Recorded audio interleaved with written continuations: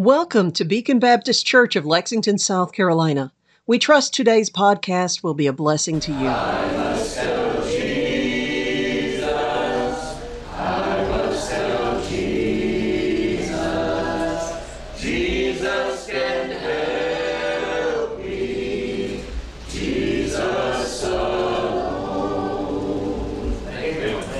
Redeemed is a word that indicates that a purchase has been made. Redeemed is a transactional term, and it means that there has been a price paid. And aren't you thankful that there has been a price paid for the world? Amen. And I'm thankful tonight to be able to be a whosoever will gospel preacher because we have a whosoever will gospel. Amen. And the reason why we can offer salvation, the gift of salvation that God gives, we can preach the gospel and let them know that they can receive that gift is because the price was paid for all. Amen. The price of redemption was made for all, and I'm thankful for that tonight. Amen. Let's take our Bibles, please, this evening to the Old Testament book of Proverbs again tonight, and want to look here for just a moment and then go backwards a little bit in our Bible and try to continue some thoughts what we were in this past Wednesday night. And so please do keep your Bible ready. We'll be headed back to 1 Kings here in just a moment. We spent much of the last time we were in this study there, and so we will be headed back there this evening. But let's look at Proverbs chapter number 1, and I'll have you stand as we read a few verses together tonight. Proverbs chapter number 1 and verse number 1. Again, we'll be looking here in some of these verses tonight. But let's look at verse number 1. The Bible says, the Proverbs of Solomon, the son of David, king of Israel, to know wisdom and instruction, to perceive the words of understanding, to receive the instruction of wisdom, justice, and judgment, and equity, to give subtlety to the simple, to the young man knowledge and discretion. A wise man will hear and will increase learning, and a man of understanding shall attain unto wise counsels. To understand a proverb and the interpretation, the words of the wise and their dark sayings. The fear of the Lord is the beginning of knowledge, but fools despise wisdom and instruction. Verse number 8, the Bible says, my son, hear the instruction of thy father, and forsake not the law of thy mother. For they shall be an ornament of grace unto thy head, and chains about thy neck. You may be seated. We'll pray together, and we'll pick up in 1 Kings tonight. But let's pray together before we do. Heavenly Father, we come before you tonight as humbly and thankfully, God, as we know how.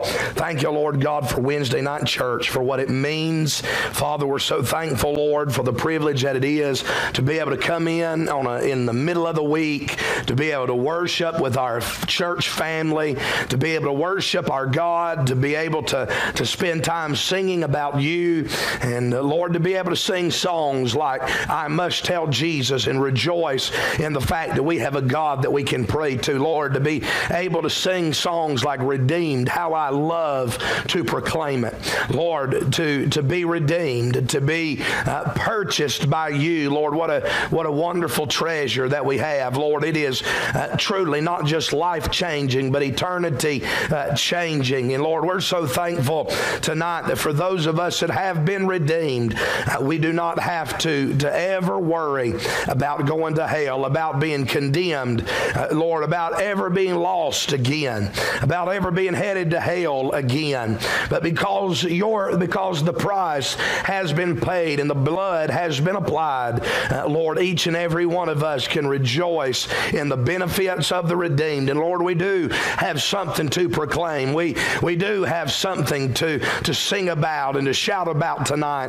And Lord, it's only because of you that we have any of those things. Father, I pray, dear God, tonight that you would use this time, Lord, as we open your word. May you feed us, I pray, with the word of God. So many times, Lord, on Wednesday night, Lord, we do take this period of time not only to have prayer meeting, but God, to be able to study the word of God. And Lord, to be able to take our time and to walk through a passage and really, God, try to get as much out of it as we can, Lord, that is pertinent to us today. Father, I do pray in the name of Jesus that you would make this time everything that you'd have for it to be. I pray, God, that you'd touch my mind, my mouth, my body. Lord, everything that is involved in preaching, I pray, dear God, that you'd make it physically possible. Tonight, I pray, God, that you'd make it spiritually possible. Lord, as I often do prior to preaching, I pray, God, that you'd forgive me of sin, empty me of self, fill me with your spirit. Use me, God, I pray, for your service tonight. Lord, I'm not here to hurt anybody. Lord, I want to help somebody from the word of God. Lord, I realize that it's not me that does anything, but Lord, I want to be a vessel. I want to be a mouthpiece that you can use, Lord, to reach into the hearts of people's lives. And Lord, I pray that the sweet Holy Ghost of God would make the difference, Lord, tonight through the word of God. I claim to know nothing save Jesus Christ and him crucified. Lord, I pray you'd take the study of the word of God. I pray that you would take this time and Lord, may it, Lord, illuminate our minds to the point where it seems like the text is just leaping off the page. And I pray, dear God, that you'd give us what we stand in need of for the hour in which we live today. Father, have your will and way. And Father, for everything you do, we'll be careful to give you the praise, the honor, and the glory for it all. In the name that is above every name, in the name of Jesus Christ, we pray. Amen and amen. A couple of weeks ago, we came here to Proverbs chapter number 1 for the first time, at least the first time since we've been dealing with this subject. And I began to talk to you a little bit about the book of Proverbs in general. We called the message we called it a preface to Proverbs. And by that, it is an introduction. It is an overview of what the book of Proverbs should mean to the believer. We talked a little bit about some verses that God used in my life out of the book of Proverbs to give me direction for living, and that really is what the book of Proverbs is. It is a collection of wise sayings that gives us instructions for life. Of course, we understand that the human penman for this book is King Solomon. This was written during a middle part in his life that we understand. He was at least young enough to have a son that he is writing to with what I would consider to be adolescent issues, dealing with him about things of relationships and marriage and with desires and things like that. And so we understand that Solomon's in that place in life. And so when we consider a little bit about this book, we began to talk about what the book is. That is a series of Proverbs. We talked about how all nations in some way or another have their own set of Proverbs, even America, and we spent some time and talked about some of those, and y'all did such a good job in finishing all of those American Proverbs, and that was an interesting portion of the service. Y'all did a great job with that, amen? And so that's what they are. They are sayings that give us instructions to live by. That's what the book is. And then we started looking at whose this book is, and that's verse number 1. The Bible says it is the Proverbs of Solomon. And so we talked about Solomon for a little bit. We talked about his possessive name. We talked about his pedigree. His name, of course, is Solomon. His pedigree is that he was the son of David. That's the family that he is associated with. We saw his position, that he is the king of Israel. And then we started talking about not just his possessive name, his pedigree, and his position, but we started talking about his provision. And we look at that, and as we look at verse number 1 and as a whole, where the Bible says it's the Proverbs of Solomon, the son of David, king of Israel. And then verse 2 through verse number 6 in particular tells us what the book is meant for. And I'll deal with that some maybe next Wednesday. Well, not next Wednesday night, but maybe the following Wednesday night, maybe Sunday night. We'll see what the Lord does. But as we look here at this provision, we started to ask the question, if these Proverbs belong to Solomon, then why is it and how is it that God gave them to him? And so we spent some time in 1 Kings. So I'm going to have you turn there for just a little bit tonight. 1 Kings chapter number 1 is where, chapter number 2 is where we began, of course. Chapter number 1, we find some mentions of the final days of King David, the final moments of his life. Chapter number 2 even continues with that. 1 Kings chapter 2, as you go to verse number 1, you're entering into the final moments of David's life, not just the final days, but you get into really the final moments. The days of David drew nigh that he should die. Chapter 2, verse 1 of 1 Kings, and we found in verse 1 that he begins to charge Solomon.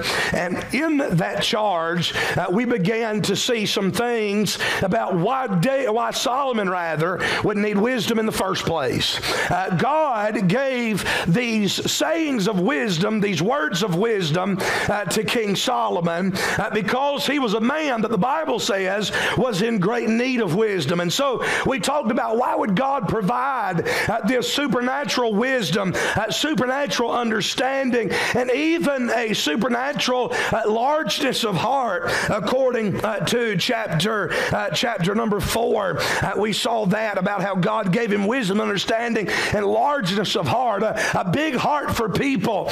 Why would God do that? Well, the first reason was God gave it to Solomon as a result of a great need. And so that's what we saw in chapter number 2. We saw David, the father of King Solomon. He was the greatest king that Israel had ever known, and he dies. So now Solomon's coming to the throne, and as Solomon comes to the throne, David lays a heavy charge upon Solomon concerning his physical abilities as king, his need to show himself strong and to show himself a man. And then also he deals with him about the political, if you will, charge of Solomon, him being a king and him being a leader, the spiritual charge about him keeping the charge of the Lord, walking in his ways and in his statutes and his commandments, and all of those things that were mentioned there. And so we understand that as King David begins to go off the scene and he gives a charge to Solomon as the next king of Israel, there is a very heavy charge, and no doubt Solomon would have felt the immensity of the need for wisdom as he enters into this role, filling in the shoes, if you will, or attempting at least to stand in the place. I don't know if you could ever fill the shoes of David, but at least standing in the place and the position of David as the king of Israel. And so we understand that there was a great need, not only because of the charge, but then because of decisions that would have to be made. We talked about all of those that had once been in league and companionship with David, that had tried during the last bit of David's reign, Adonijah and his co-conspirators who had tried to usurp authority from David, tried to take the kingdom away from David. And we saw that now Solomon, upon David's death, is having to deal with how to handle these men. He has given freedom to Adonijah.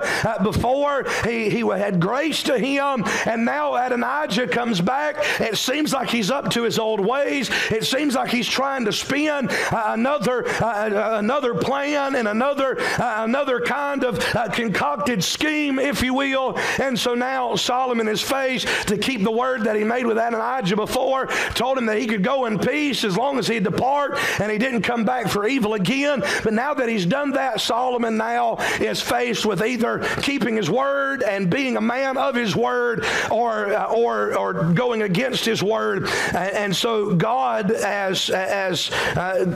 Solomon rather, to be a man of his word and right before God, has to send Adonijah for execution, and declares that, as well as casting judgment upon Abiathar the priest, Joab, David's most trusted general, and also others there along with him. And so we saw that. Now let's look real quickly at 2 Kings chapter number 3. As we consider the great need here. And I'm going to spend just one more brief moment here, and then we're going to move on to some other things tonight. But look at chapter number 3 of 1 Kings and chapter number 1. One of the things that I mentioned as we concluded the last time we were in this study was that now as king, Solomon is faced with having to initiate partnerships with other nations, with other rulers, and with other kings. And so that would be something that you would need God's wisdom in. I wish some of our leaders would consult the Lord and ask for divine wisdom when it comes to entering into certain deals and treaties and relationships with other nations. We've had plenty of relationships with other nations in the history of our country that have come back to not be so good for us. Amen. And so 1 Kings chapter number 3, the very first words of this passage is, the Bible says, and Solomon made affinity with Pharaoh, king of Egypt, and took Pharaoh's daughter and brought her into the city of David until he had made an end of building his own house and the house of the Lord and the wall of Jerusalem round about. Notice real quickly, first of all, in verse 1, this word affinity. It means more than just an agreement. The word affinity there in your Bible is a word that means that an agreement has been made, a relationship has been contracted, but it's done so by marriage. You see, in Bible days, one of the ways that you would enter into partnerships with other nations was not just the signing of a document like we would do today, but a lot of times what they would do is they would give family members in marriage to enter into relationships with other nations. And that's what we find King Solomon doing here. To be honest with you, that is the reason why most leaders in the Bible have multiple wives and have so many children. Part of the reason why Solomon throughout his life had 40 years of peace, had an entire reign of peace as the king of Israel, when Saul had not known that and David had not known that. Both of the predecessors of Solomon had never known a kingdom at peace. And the reason why Solomon knew such peace in Israel and led through such a period of peace is because whatever nation Israel had an issue with or was beginning to have conflict with, Solomon would either marry one of the leader's daughters or one of the family members of the leadership of that nation, or he would have a family member do so. And so that's the reason why Solomon had so many wives, is because he had so many affinities out there. He had so many relationships that he had entered into a contract with. These are not people necessarily that Solomon loved, but he had entered into contracts with so that his nation would be at peace with another nation. And so Solomon does that with Pharaoh, king of Egypt. Now, it is interesting to note that by this time in Israel's history, and I'm not going to give too much of a history lesson, but I just thought this was interesting.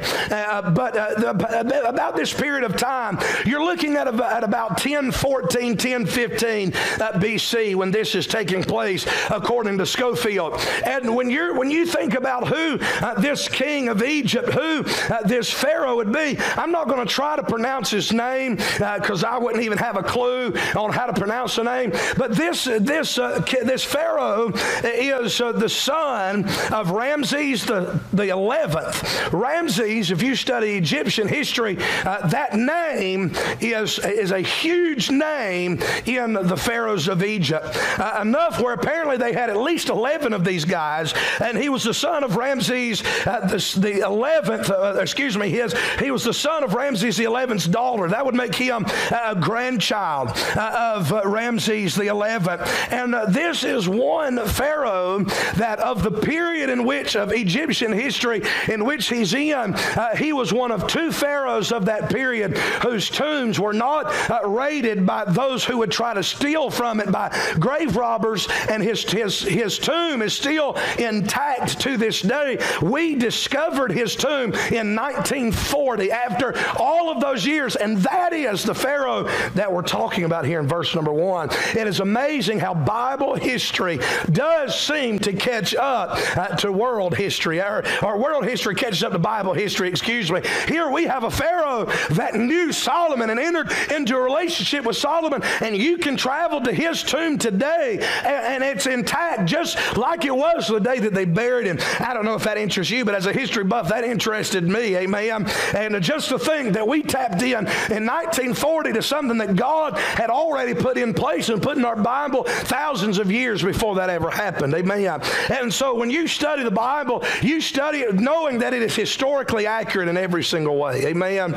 Here we find Solomon entering into that, and of course he needed wisdom to know what partnerships to have, and whether you want to say whether this was a good thing or a bad thing in Solomon's life, the Bible here does not say one way or the other. So I'm not going to comment on that tonight, amen. I wouldn't want to get married that way, but I'm not going to say necessarily anything about that tonight. Notice some things about Solomon's reign here as we consider the need. First of all, let me say this, that Solomon's reign was one of building. Notice what the Bible says there in verse number 1. After it talks about the offending that was made, it says that he took Pharaoh's daughter and brought her into the city of David. Now at this time, this would not be talking about Bethlehem, it would be talking about Jerusalem. He brings her into the city of David until, notice this now, until he made an end of building his own house and the house of the Lord and the wall of Jerusalem round about. Solomon's reign was one that had a lot of projects going on. There was a lot of building going on. If you've ever built anything, you understand you need wisdom for that. Amen. If you mess up, if anything about your building is 1 inch off, if it's not completely perfect, the building's going to crumble. Amen. And Solomon's reign was one of building. And notice, I think this is interesting, just for the political climate in which we're in. The Bible said that one of the things that Solomon built was a wall. Amen. And built a wall all around Jerusalem round about. Amen. It must mean that God's okay with leaders building walls. You apply that however you want to. I'd love for CNN or MSNBC to get that, but I'll sign my name to it. Amen. God says that walls are okay. And one of the greatest leaders that Israel ever had, that God put his stamp of approval on, a leader that God said would be the successor by name, he's building a wall and God's pleased with it. Amen. Verse number 2, I'm going to leave that there, but you can take that as you may. Verse 2, only the people sacrificed in high places because there was no house built unto the name of the Lord until those days. One of the greatest needs that Israel had at this time was the house to worship in, sanctuary to worship in. They'd had the Old Testament tabernacle that Moses had used and that Joshua had used. It was a temporary structure. It was meant to be temporary. It was meant to be moved from one place to the next. But God had always promised that there would be one place that he had set his name upon, and there would be one place that all of the children of Israel would be able to come and to be able to worship in that one stationary place. David had provided for it. God had given that task to David. David had made provision for it. Now, upon taking the reign of the kingdom, now Solomon is entering into preparing for it. He mentions there the house of the Lord. Verse number 2, they're still sacrificing in high places because there is no temple. Those high places, literally, that word means anything that's tall, anything that's high.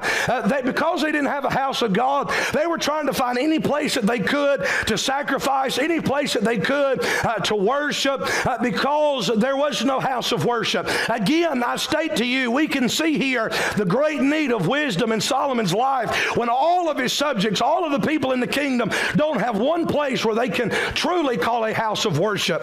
And so we understand through Bible history as well, and through the study of the Bible, these high places were those that they had come in contact with. They had received from the Canaanites. They had received from them through the years, and they were rededicating that for the service of the Lord. And can I just say this, that taking a pagan place of worship and then rebranding it as Christian is not God's plan for how God's people worship. By the way, can I just put that in there? Taking a house of worship that is pagan and carnal and trying to rebrand it as something that's spiritual. That's exactly what the contemporaries are doing today. That's exactly what those that are following the CCM crowd, the contemporary Christian music crowd, that's exactly what they're doing. They're trying to take the brand and the sound of the world and anything, the things that are out there that are worshiping the gods of this world, the secular, the things that please the flesh. They're trying to rebrand it as Christian, and it didn't work with the house of worship then, and it shouldn't work in the house of worship now. Amen. And so here we understand there's a great need for a temple here, and Solomon is being used, will be used to do that. And so notice the Bible says this there in the end of chapter number 2. Only the people sacrificed in the high places because there was no house built unto the name of the Lord. Notice this phrase, until those days. It meant that Solomon's going to provide them something they did not have as of yet. That house of worship is coming. They didn't have it until those days where Solomon comes in and God used him to provide it for them. So Solomon's reign is one of projects. Solomon's reign, I'll say this as well, is one of protecting. He gives walls. He puts walls about Jerusalem, and he believed in protecting, and we should too. Solomon's reign was one of provision. Solomon was providing for them something that they did not have before. Solomon's reign was one of progress. He is trying to move forward with what's best for the children of Israel. And can I say this? Every church, every Christian, every nation should be about progress, should be about going forward, should be about being more and doing more for God's glory. So Solomon is doing that. Now look at verse number 3 with me. The Bible says, and Solomon loved the Lord, walking in the statutes of David his father. Only he sacrificed and burnt incense in the high places. And the king went to Gibeon to sacrifice there, for that was the high place. 1,000 burnt offerings did Solomon offer upon that altar. Now, I'm not going to get into this a whole lot because it's not not necessarily included in my point. But if you look at 2 Chronicles chapter number 1 and verse number 3 through 6, you'll find that the reason why here in 1 Kings this is called the great high place, whereas all the others were worshiping in high places, this was called the great high place, is because the place that Solomon's going in Gibeon was where the tabernacle was, to where the one house of worship that they had that was movable and that Moses had used and all of those things, that tabernacle was there. It was the great high place. It separates it from the other high places. And there we find Solomon offering his sacrifices. There we find him worshiping the Lord. The statement that's made in verse number 3 says that Solomon loved the Lord, walking in the statutes of David his father.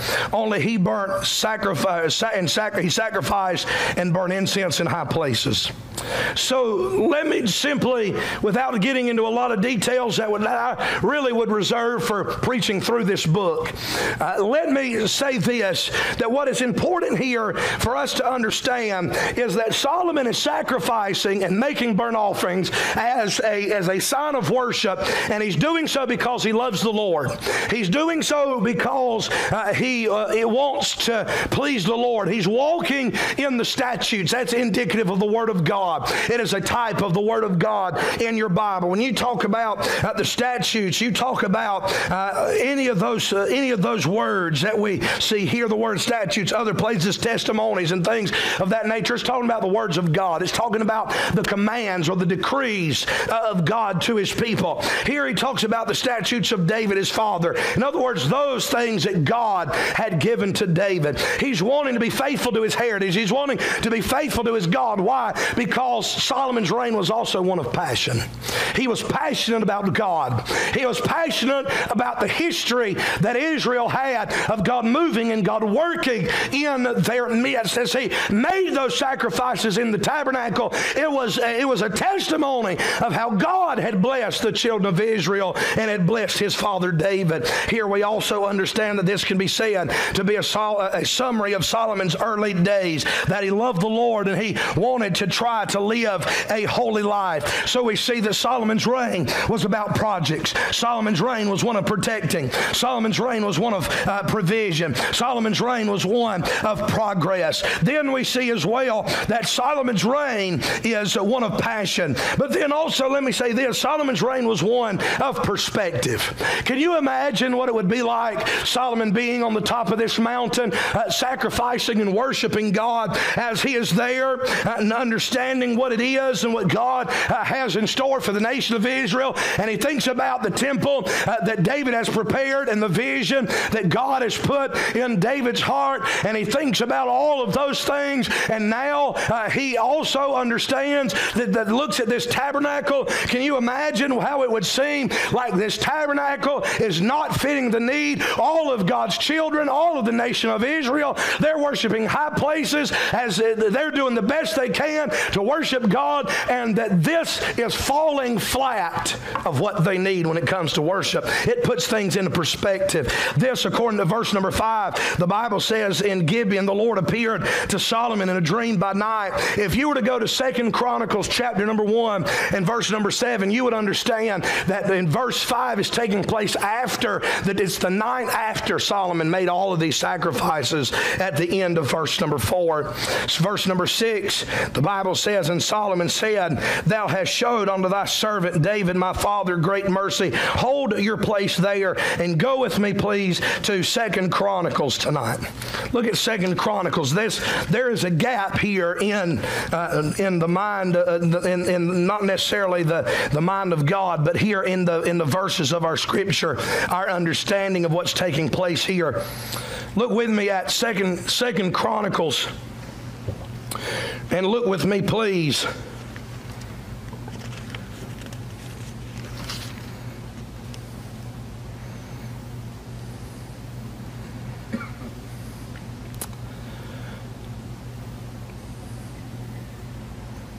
Look with me at verse number 6.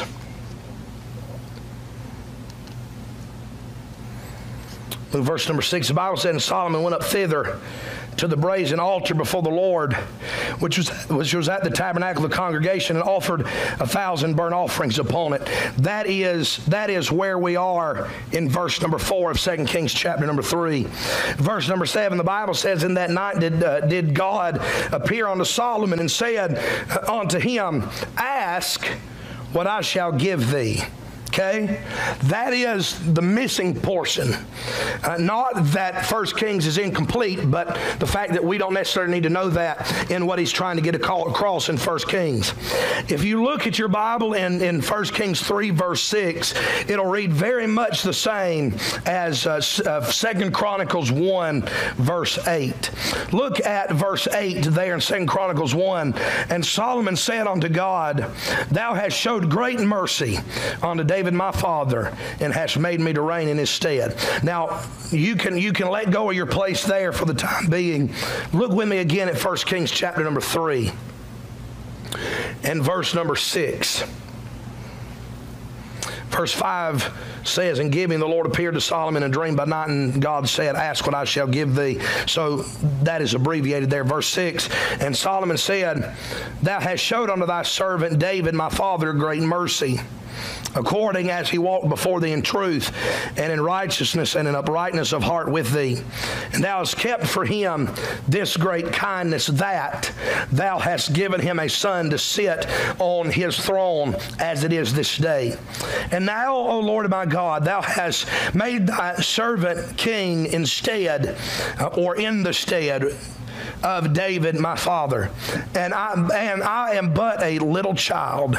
I know not how to go out or to come in. And thy servant is in the midst of thy people, which thou hast chosen, a great people that cannot be numbered nor counted for multitude. Give therefore thy servant an understanding heart to judge thy people, that I may discern between good and bad. For who is able to judge this thy so great a people? Let me say this this tonight. Not only do we see that Solomon's reign is one of passion, but we see that Solomon's reign, and I'm going to use this for lack of a better term, is one of prayer. Because what happens here is, the Bible says there in verse 5, God comes to him and says, ask what I shall give thee. And when Solomon speaks back to the Lord, that can be applied to us talking to God in prayer. So Solomon and God here are having a conversation. God says, ask what I shall give thee. And Solomon said, thou hast showed unto thy servant David, my father, great mercy. Isn't it interesting that God gives Solomon a blank check to ask for whatever he wants to? And instead of doing what you and I would do, probably capitalizing on a moment and just begin blurting out things, I'm obeying God. I'm going to tell him what I'm asking of him. You know, the first thing he begins to do is not blurting out anything about what he wants in that moment, but he takes an opportunity because he's having a conversation with God to begin to give God praise. In his praising God, he begins his praise with compliments concerning how God treated his father when his father was king. He is praising God for how good he was to David when David was king. The second thing that he praises God for is for allowing him personally to sit on the throne of Israel. That God has made for him to sit in the stead of David his father. The third thing that he praises God for is for keeping his word to David by allowing one of David's sons to sit on the throne, and thanking him essentially by being a God of his word. The fourth thing that he praises God for is what I would call the reality of the moment. In other words, when you look at what is being said at the end of verse number 6, Solomon gives this statement to the Lord. He says, as it is this day. In other words, God, you were good to my father. You allowed me to be on the throne. I'm thankful that you allowed me to be on the throne. I'm thankful that this has happened because you kept your word to my father. And here I am in this moment. And as I sit here in this moment, I have to take a moment and give you praise. Notice what he says there in verse number 7. He says, and now, O Lord my God, thou hast made thy servant king instead of David my father, and I am but a little child. In other words, you've made me king, and I feel so small in light of my predecessor. I feel so small in light of who the king used to be in my father. I feel so inadequate in light of who my father was and the immensity of the task that is set before me, that I feel like just one little bitty man. Literally, he felt like not even a man, one little bitty child. We know Solomon here is an older, he is a man by this point. He's not a little child like we would understand a child. So Solomon is telling God how he feels. And aren't you glad that we have a God that you can tell how you feel? He says, I am a little child. Little child here speaks of three things. It speaks of his immaturity. It speaks of his ignorance. He says there in verse 7, I am a little child. Also in verse number 7, he says, I know not how to go out or to come in. We see that he is speaking that he feels immature when he says he's a little child, that he feels ignorant when he says that there's some things that I do not know. And then in verse number 8, he speaks of his inability. He said, and thy servant is in the midst of thy people, which thou hast chosen, a great people that cannot be numbered nor counted for multitude. In other words, who am I as one man among so many to make a difference here? He feels immature. He feels ignorant. He feels unable. But what he is about to ask from the Lord will be the solution to all three of those. When he says there in verse number 9, give thy servant an understanding heart to judge thy people. If God does that, it'll take care of his immaturity. If God does that, it'll take care of his ignorance. If God does that, it'll take care of his inability. And he may still be one man among many, among the multitude of God's people, but he will have wisdom to know how to deal with them. And we see that he here speaks in prayer to the Lord. Notice what he asked for. Yes, we understand wisdom, but notice what he asked for here. Specifically, he asked for an understanding heart. If you were to really get down to the brass tacks of what this is talking about, we understand what it means to understand, to comprehend, to be informed, for your mind to be able to take what somebody is saying and understand it, make sense of it. The Hebrew word for understanding here, I found this quite interesting. It carries the idea of being able to hear, and then it also carries the idea of being able to utter a sound. In other words, this is what Solomon is asking for. He's saying God, and it carries with it, with that hearing, it is the hearing of a report.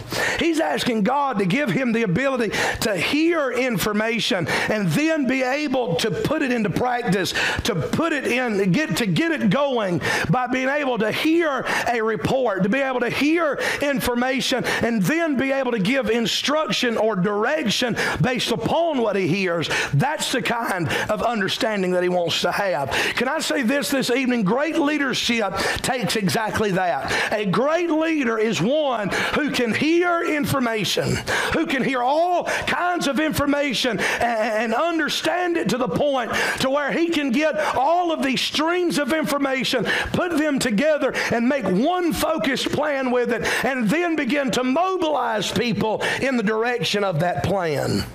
I heard a story recently told to me by I believe it was Brother Steve Williamson told me this in one of their meetings that the Capital Connection was able to have with former Vice President Mike Pence. And this was before all of the things that has kind of sullen Mike Pence's name by now. But Mike Pence made this statement as someone who had risen up the political ranks to be the Vice President of the United States, former governor of the state of Indiana. And for to say the least, Mike Pence is someone that you could talk to that kind of knows a little bit about leadership, has been around some great leaders. I mean, he worked day in and day out with someone that I would consider, and I know this would probably get us hate mail as well, but someone that I consider to be one of the greatest presidents of my lifetime. The greatest president of my lifetime.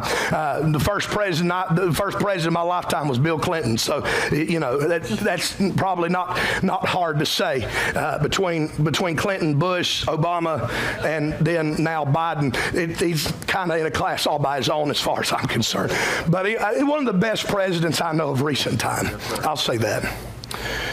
And but here's what Mike Pence had to say about Donald Trump.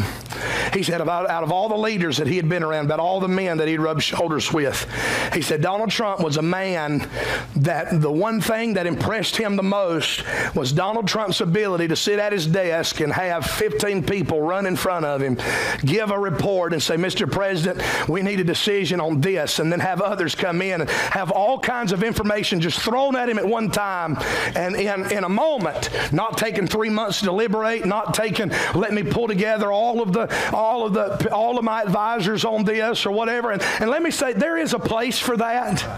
Even as a pastor, there's a place to where I have to call in other minds, people that know things better than I do. And so there's a place for that. But at the same time, great leadership is seen in guys like Vice President Pence said about President Trump, that he was able to take information, hear it, and then immediately begin to mobilize people in fixing an issue that was at hand. I think that's one of the reasons why Donald Trump was able to get so much done in 4 years, while everybody, it seemed, was against him, because he had the ability that he had understanding in his life.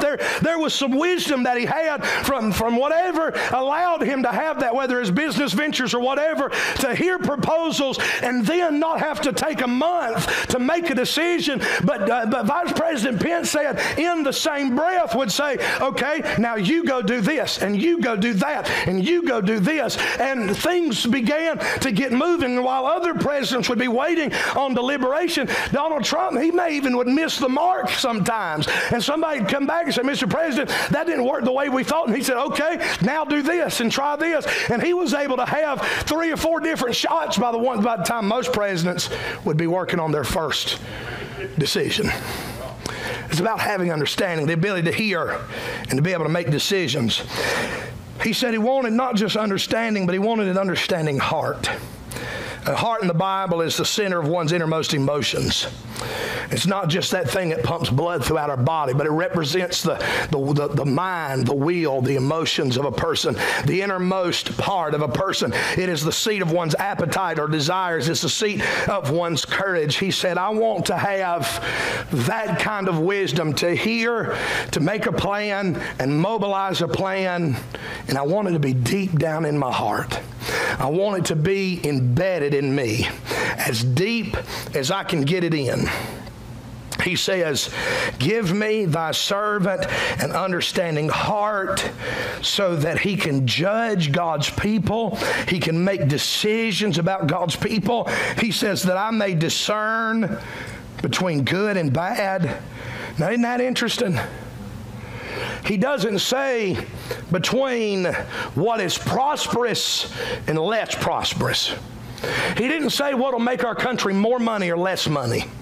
He didn't say like the pharaohs of Egypt would have done or the Caesars of Rome would have done in their day. I want to do something that is going to build my name and stamp my place in the annals of history. That's not what he's saying, that I want to choose between what would make me more famous or less famous or infamous. He's not saying that he wanted to do that which would garner him more power or to know what will give him the most power or what might take power and influence from him. All Solomon says is he says, God, I want you to give me an understanding heart so I can know what's right and what's wrong.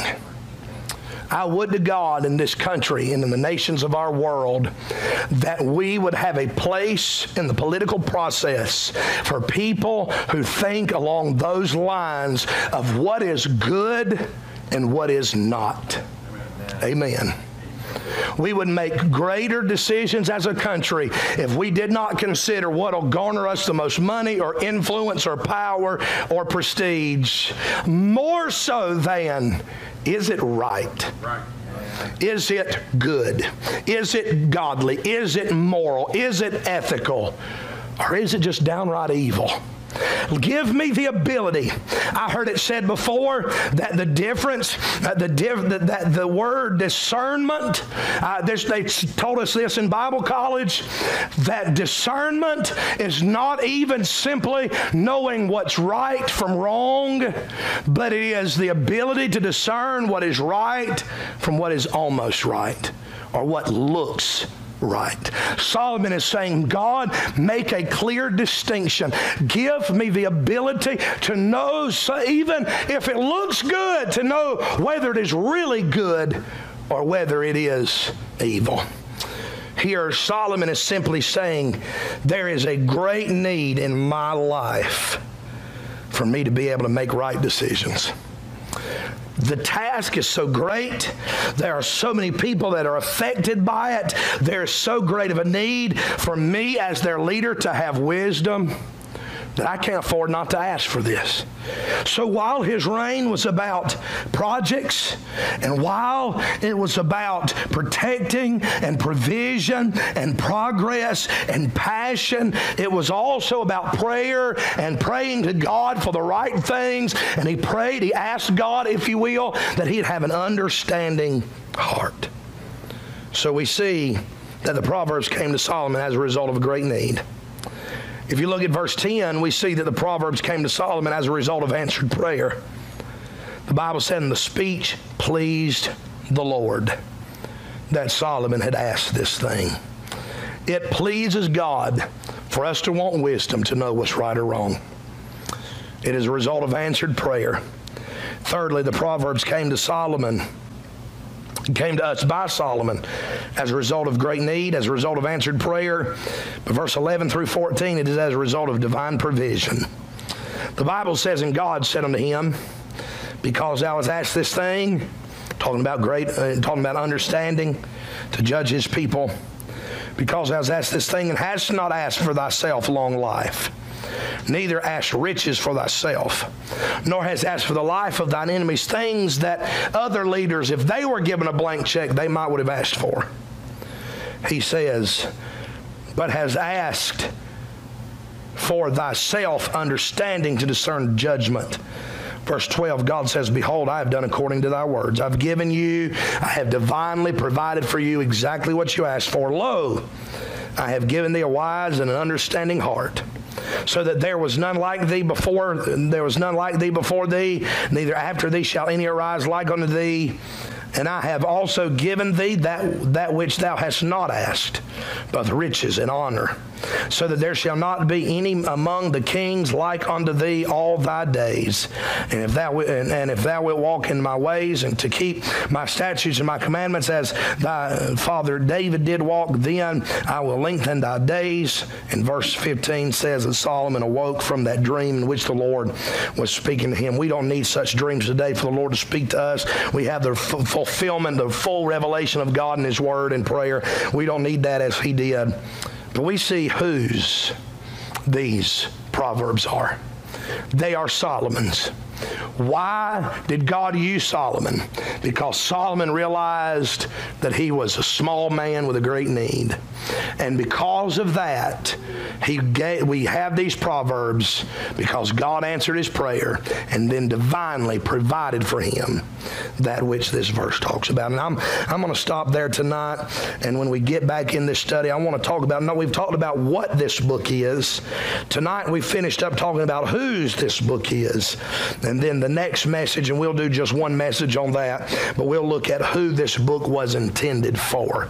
And we'll look at that next time we get in this passage. Amen. Every head bowed, every eye closed. I'm done preaching tonight. If you need to come, you come down to the altar tonight, and we'll have a hymn of invitation. Get ready for a hymn of invitation tonight.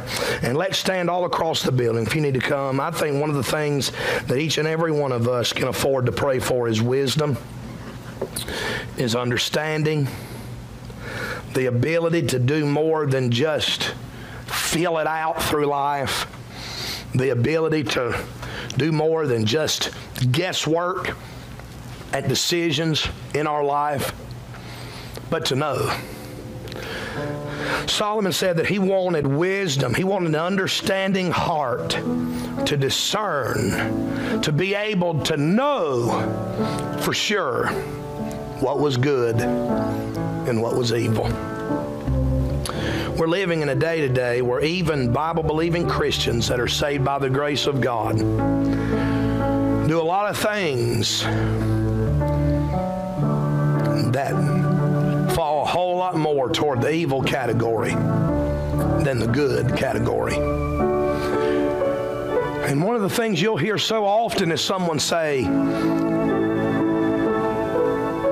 I didn't know. I have it happen a lot of times. I'll preach on something and have folks come after the service and say, preacher, I just didn't know that wasn't right. I just didn't know that was going on. I just didn't know. We're not going to be omniscient. We're not going to have all knowledge. But one of the things that I want as a believer is for when I do something, or I think about doing something, or I think about going somewhere, I think about some direction in life, that God would help for me to know 100%, not just can I get by with this and it be okay, but is this God's definition of good, or is it not? If God's not pleased with it, then I don't want to be a part of it. I don't want to just embrace what looks right, but I want to know what is right, and I want to do what is right. Thank you for making us part of your day. We would love to hear from you. Please find us on Facebook or at our website, bbclexington.com.